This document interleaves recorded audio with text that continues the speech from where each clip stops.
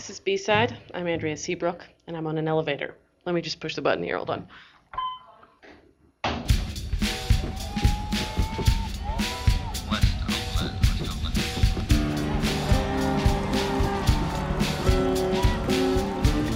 Okay, today we're talking about personal space.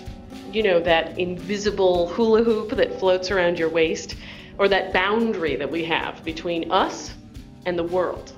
Well, most of us have it anyway. Seems like we wouldn't have very much to talk about, actually, if people weren't always invading other people's personal space. And that's where I come to this elevator. The one I'm standing in right now carries people up and down the floors of the Maryland Institute College of Art in Baltimore. But it's pretty boring. I mean, it's kind of, stainless steel, and it's kind of normal. But it's also kind of a sociological study of personal space. It's one of the few places in a busy modern society where people are actually forced to stand within, say, 4 feet of each other. And that means it's also a pressure cooker. It's kind of itchy, uncomfortable, anxious place to be for very long. What's your name? Paul. Joanne. You guys have any thoughts about personal space? As long as you respect my personal space, everybody's cool. Yeah. And yes, I need my personal space to maintain my sanity. Aren't elevators a little weird for personal space? Yeah, true, because you never know who's hopping on the elevator. Maybe some weirdo or something. As long as they don't get too close, I'm fine, But you can still have your personal space on the elevator as long as someone is not right up on you. Yeah, as long as they don't stink, too, because they can have an elevator ride, too. Make sure you got good hygiene, you're washing up, soap, water, everything, the whole nine. Oh, you are just too funny. Now let me give you an example of a horrible invasion of personal space. What if someone walked right up to you, big smile on their face, and started caressing your head? And then when you got uncomfortable and started to squirm, they stick their finger in your mouth. Okay, this kind of situation actually happens all the time. But because the people it happens to are babies, no one thinks it's weird or bad. Except, of course, lots and lots of mothers, like Sarah Bond.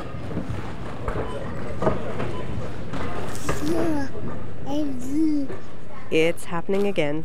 I'm in the grocery store, and I'm holding my 9-month-old son, and he's smiling at the clerk, and she wants to touch him. She is reaching over the counter, practically leaning over the counter, trying to get to him. And I feel so rude, but I don't want her to touch him. We've just gotten over his last cold. And here's this stranger. I don't know if her hands are clean. She's been touching money all day, and she's reaching for his face. I'm really conflicted. Instead of saying, no, don't touch him, what do? I let her touch him. And I leave the store feeling just awful about what happened. Why can't I say no? Well, saying no doesn't feel right because this woman just wants to touch a cute baby. She finds him darling. So I let it happen.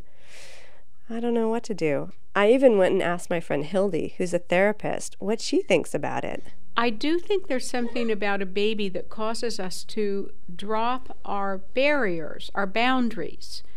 And it seems understandable to me that when an adult person looks at a baby, an adult doesn't feel any need to defend himself or herself in the presence of a baby. And so there's an idea that neither does the baby, which is a projection. It's not a very sophisticated way to look at a baby. And I think if people thought about it, they would no more approach a baby than they would any other person. I know that moms have the right to ask people not to touch their babies. It's harder to do this than you would think. I never have the words at the ready when someone's reaching towards my son.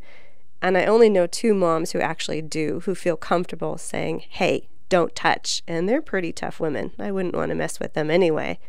Most moms I know, they just let it happen, and then they feel really uncomfortable and feel like maybe they didn't intervene when they should have for their baby's sake. I've heard about this from a few friends.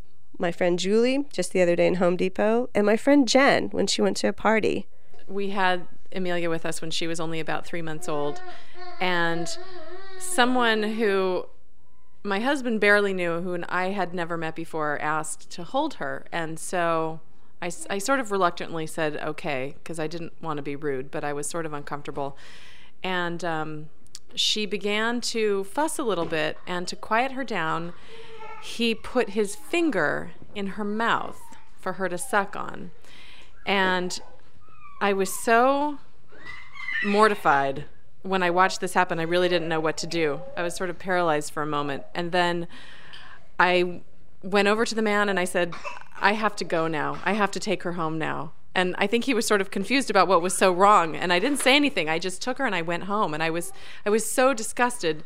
He had been shaking people's hands all evening, and who knows what was, we're not normally that worried about germs, but it was just, I thought that was so over the top, just rude and unbelievable. I find that the discomfort is pretty common among moms when someone touches their kid, but people interpret it in different ways. My friend Monica interprets it as her problem. Everywhere I went, people kept saying, "Oh, he's so cute. I just want to eat him up," which was kind of a new expression for me. But then we went to visit his East Coast relatives, and in fact, they did eat him up.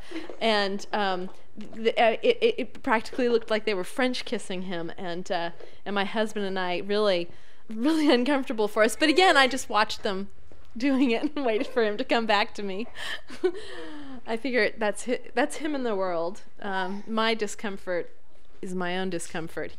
The hardest part about saying no is that this spontaneous desire to touch our babies comes from a really, really loving place in the person who's reaching out.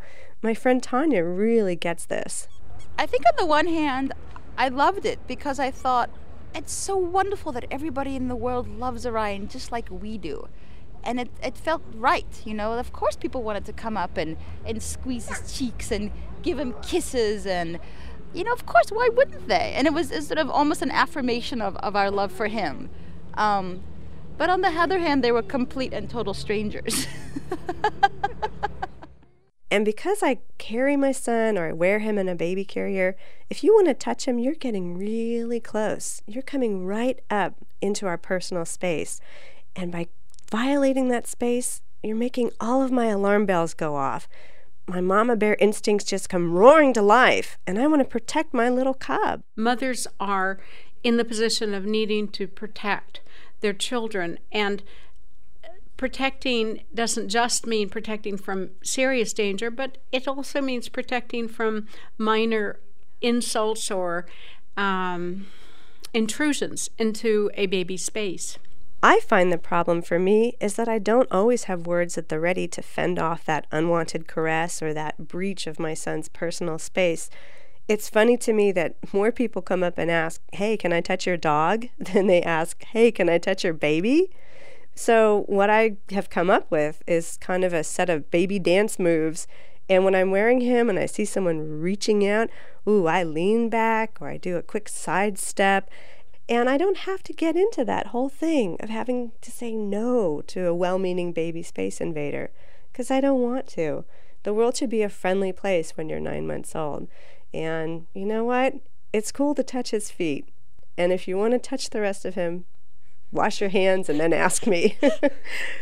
For B-Side, I'm Sarah Bond.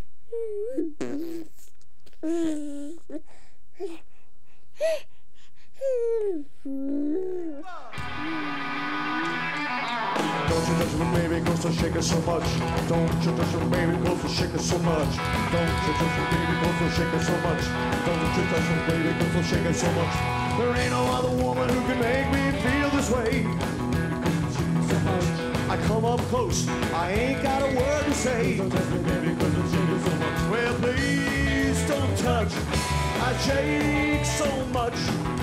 Please don't touch, I shake so much.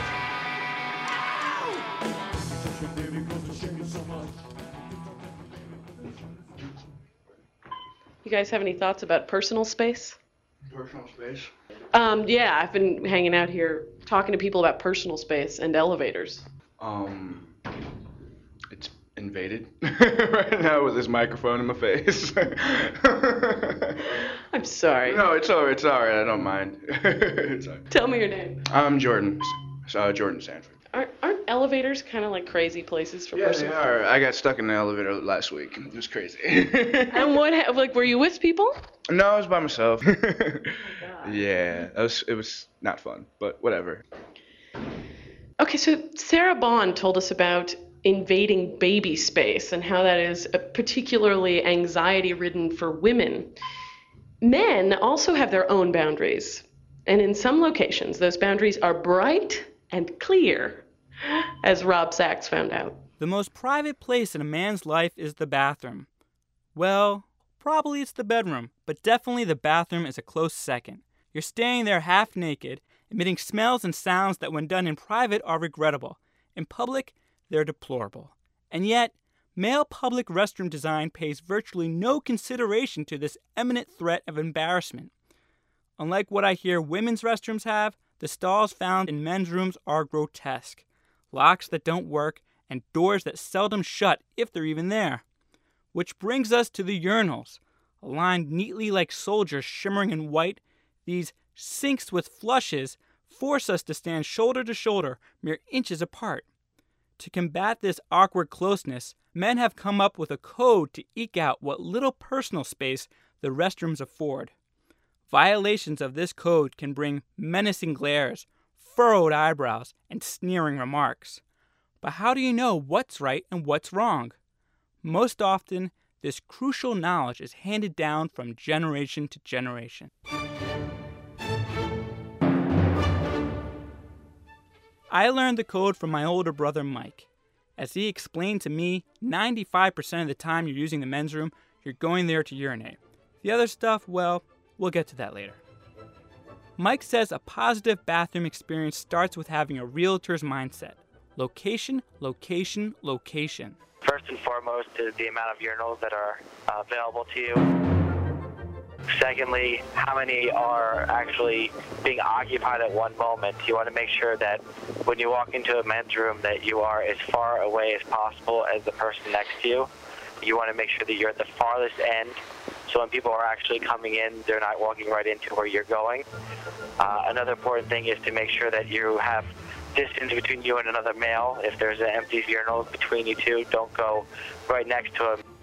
Once you've made it to the urinal, keep your eyes looking straight ahead, your shoulders square, and your stance even.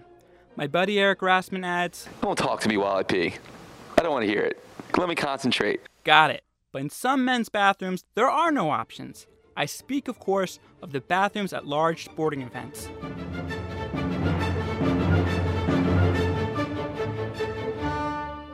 It's a situation where hundreds of men with full bladders line up out the door. No open urinals, no open stalls. Sometimes the only place to go is the trough, which, unfortunately, is exactly what it sounds like. Long, rectangular, and low to the ground, similar in structure to what barn animals eat out of, but with drains. It's impossible to forget your first stadium bathroom experience. My buddy Eric is no exception. Veterans Stadium, there was actually a circle trough where you actually had to look at the other guy that was peeing at you. Now that's a very interesting situation. The rules of that were that even if you had direct eye contact, you were supposed to look just left of his head, just to make sure that he knows that, hey, I see you there, but I'm not going to acknowledge your existence. Actually, stadium bathrooms can be fun. My high school pal, Frank Jeffrey, says, when you're there, you root for the fellas standing at the urinals just as much as you root for the guys out on the field. I think it was late January, probably back sometime in 2000, I guess it was 2003, 2002 maybe. NFC Championship game, and went into the public bathroom right before the kickoff, and the lines were probably going like 10, 20 deep, and I rolled in there, And you know, in those situations, you're so caught up in the moment. You're caught up in the camaraderie of being in there, and everyone's trying to get through and make the play happen. Just piss and go, and that's really the philosophy that you take. You get into it, and the guys behind you, patting you on the back, like, come on, let's go, make it happen, and you do, and you really get into it. It really sort of, especially football games, man, you get into that, and you just make it happen. So no hesitation. Seeing how that's pretty much the pinnacle of urination experiences, I'll now turn to that other bathroom scenario. When do you do number 2 in the public bathroom? You never want to go number 2 in a public bathroom. The only times I can ever think that I've done it are in those extreme cases where you have no way of stopping it at all. It's easy to see why. In those times of extreme anguish, the male psyche pretty much resorts to a state of primordial reflexes. Get in, get it done, and get out. It's a troubling experience that hopefully will happen only once or twice during one's lifetime. Knowing the code will help you navigate your way through a men's room with little or no hassle. But in case you're wondering about those absolute no-nos, half of you can use your imagination or memories. The other half, I'll leave you with this last piece of brotherly advice from Mike. I think taking your pants all the way down to the ground while you're peeing at the urinal is considered inappropriate behavior.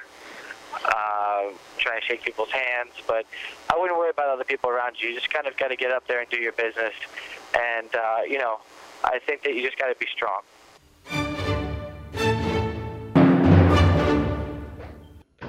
Okay, so I'm still in the elevator. I've been up to the top floor and down to the bottom literally 10 times by now. And I have to say that most people are doing a pretty good job of completely ignoring me, really. I mean, even though I'm standing on the elevator with recording equipment and, a sort of engaging smile on my face, it's like because we're forced to stand close to each other, far closer than strangers would ever choose to stand, we have to be really, really quiet and act like we're all alone. Of course, though, if I were alone, I'd probably be hiking up my pantyhose or something like that and hoping there isn't a security camera on the elevator. If you have an office job, you know what I'm talking about.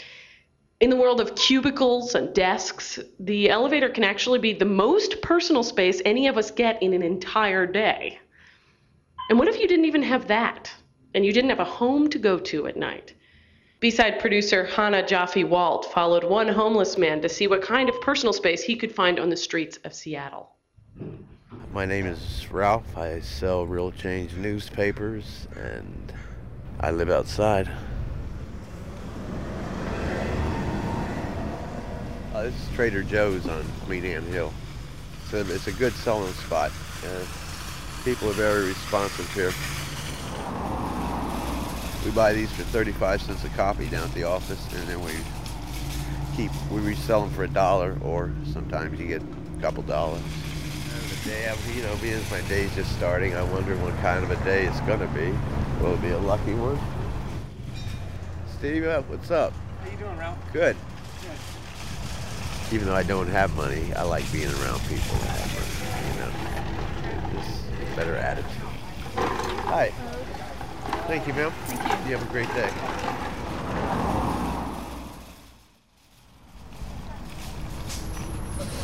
So now we're off to the Compass Center. Tuesday and Fridays, shower days. We'll take the bus down to the end of the ride-free zone. That's one thing about staying outside, though. It's the little things that you take for granted when you live inside, like a shower. I mean, you have to work at being clean. How you doing? How you doing today? Fine. Okay. Get your first name and your last name. Alrighty. Now we wait our turn for a shower. It's not too bad. There's only 2 people really ahead of us. They supply soap and a towel, and usually razors if you need one. I usually try to get in and out as quick as I can. This is more like conducting business rather than socializing. Maybe in the beginning you're uncomfortable, but after a while you don't think about it. You just do what you have to do, you know. And as far as personal space, you don't have any personal space. When you have a place to live, then you have personal space. Okay, I'm up now. See you in a few minutes. We're walking down 2nd Avenue West. We're going just past St. Anne's School right here. Those are the kids you hear. Mine's grown now.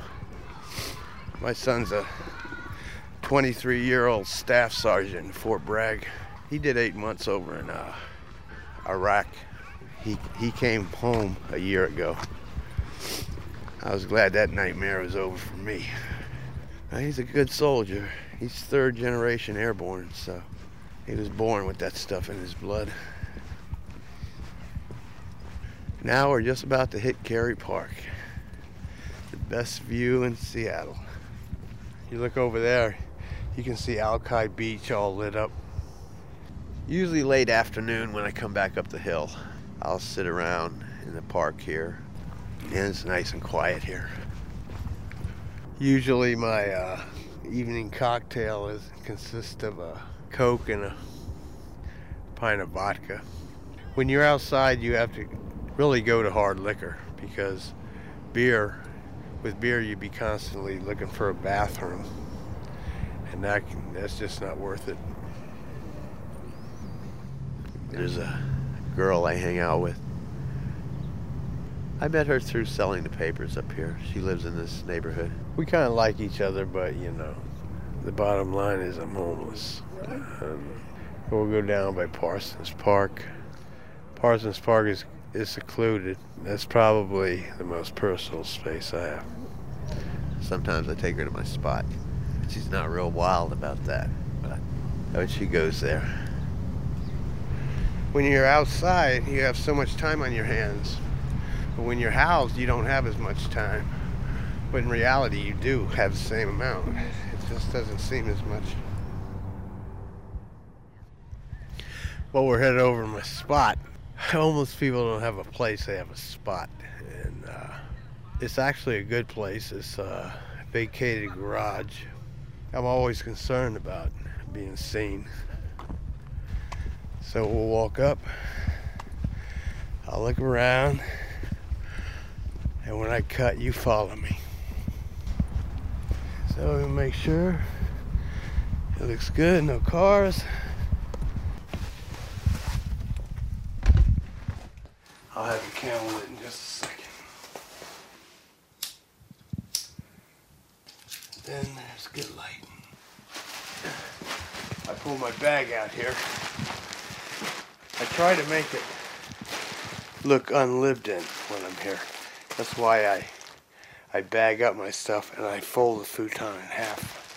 The only thing here in mine is this sleeping bag. This is where I sleep. Yeah. Well, I'll tell you what. It's the closest thing I've had to an apartment in a while.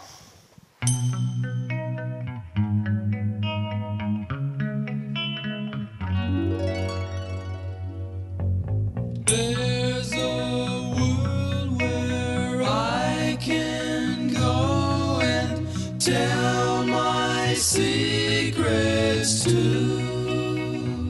in my room, in my room, in my room. Okay, this elevator isn't very big. It's like maybe 4 by 5 or 6 feet.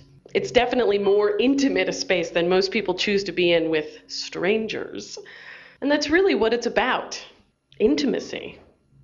I mean, I don't have a problem, obviously, if my husband or a really good friend leans into my personal space for a while, because I accept their intimacy. It's when one person rejects the intimacy that you even become aware of personal space at all, don't you think? So I think it can be really hard to be in a personal space-less world. Thank you. Mm-hmm. I'm gonna lose you. I'm in an elevator.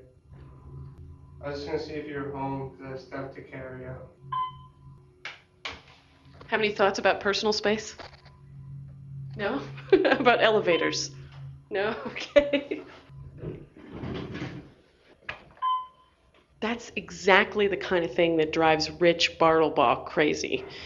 He's going along in life, minding his own business, when he's suddenly forced to hear bits of deeply personal information about other people's lives from those loud cell phone talkers. And in Rich's view, they are intruding on his personal space.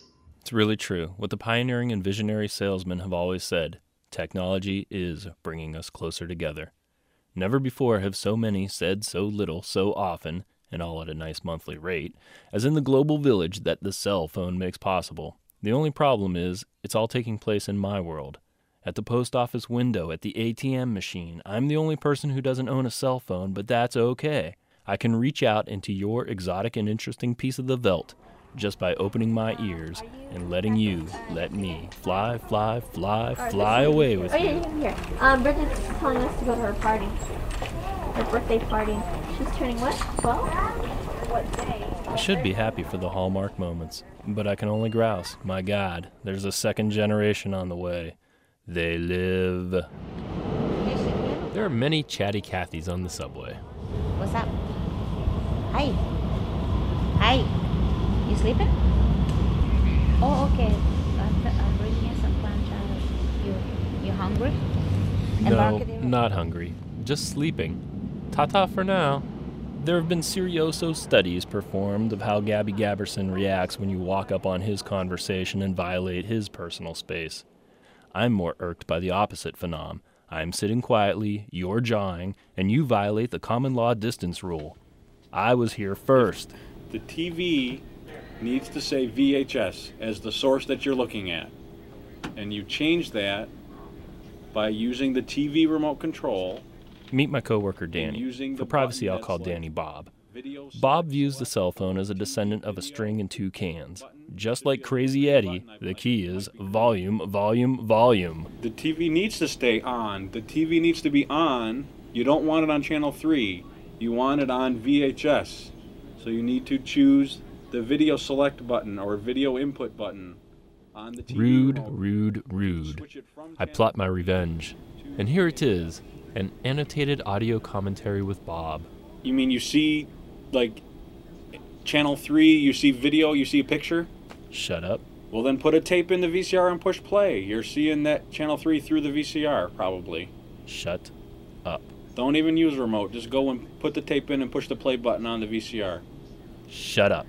The VCR remote. I don't shut know up, what kind you shut got. up, shut up, shut up, I shut don't up, know shut what up, shut up, kind shut up, of shut up, VCR shut up, shut up, shut up, shut up. It's probably the one that's under the table between the two chairs. So that's how it all went in my mind.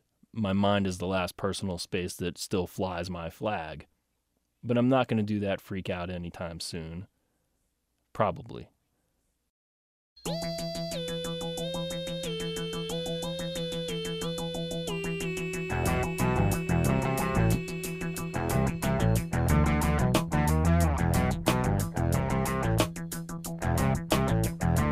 No phone, I just want to be alone today. No phone. People are pretty chatty in this elevator today, actually, I'm finding. I mean, some people ignore me, other people have lots to say. But, personal space, I'm finding, is actually not that easy to talk about. It's kind of a meta concept. Everybody knows it exists, but no one can actually see it. I mean, I guess the best way to understand it is to kind of, step to the side, cock your head a little bit, and squint at it for a while. Like we've done this time on B-side. Okay, Jane, stop this crazy thing. Bringing the show to this elevator has been fun, but I think I need some time alone, away from the elevator. Let me hit the button for the lobby. If you like life here on the B-side, check out our website, www.radiobside.org. You'll find stories and music there, as well as all our past shows. This episode of B-Side was brought to you by Marie Matheson, with editing help from Molly Peterson, Renee Gattel, Stacy Bond, and Michael Fitzhugh. The senior producer is Tamara Keith. The theme music was crafted by Dave Kaufman. This elevator was brought to you by the lovely Maryland Institute College of Art in Baltimore. And I'm Andrea Seabrook. We'll hear you next time on B-Side.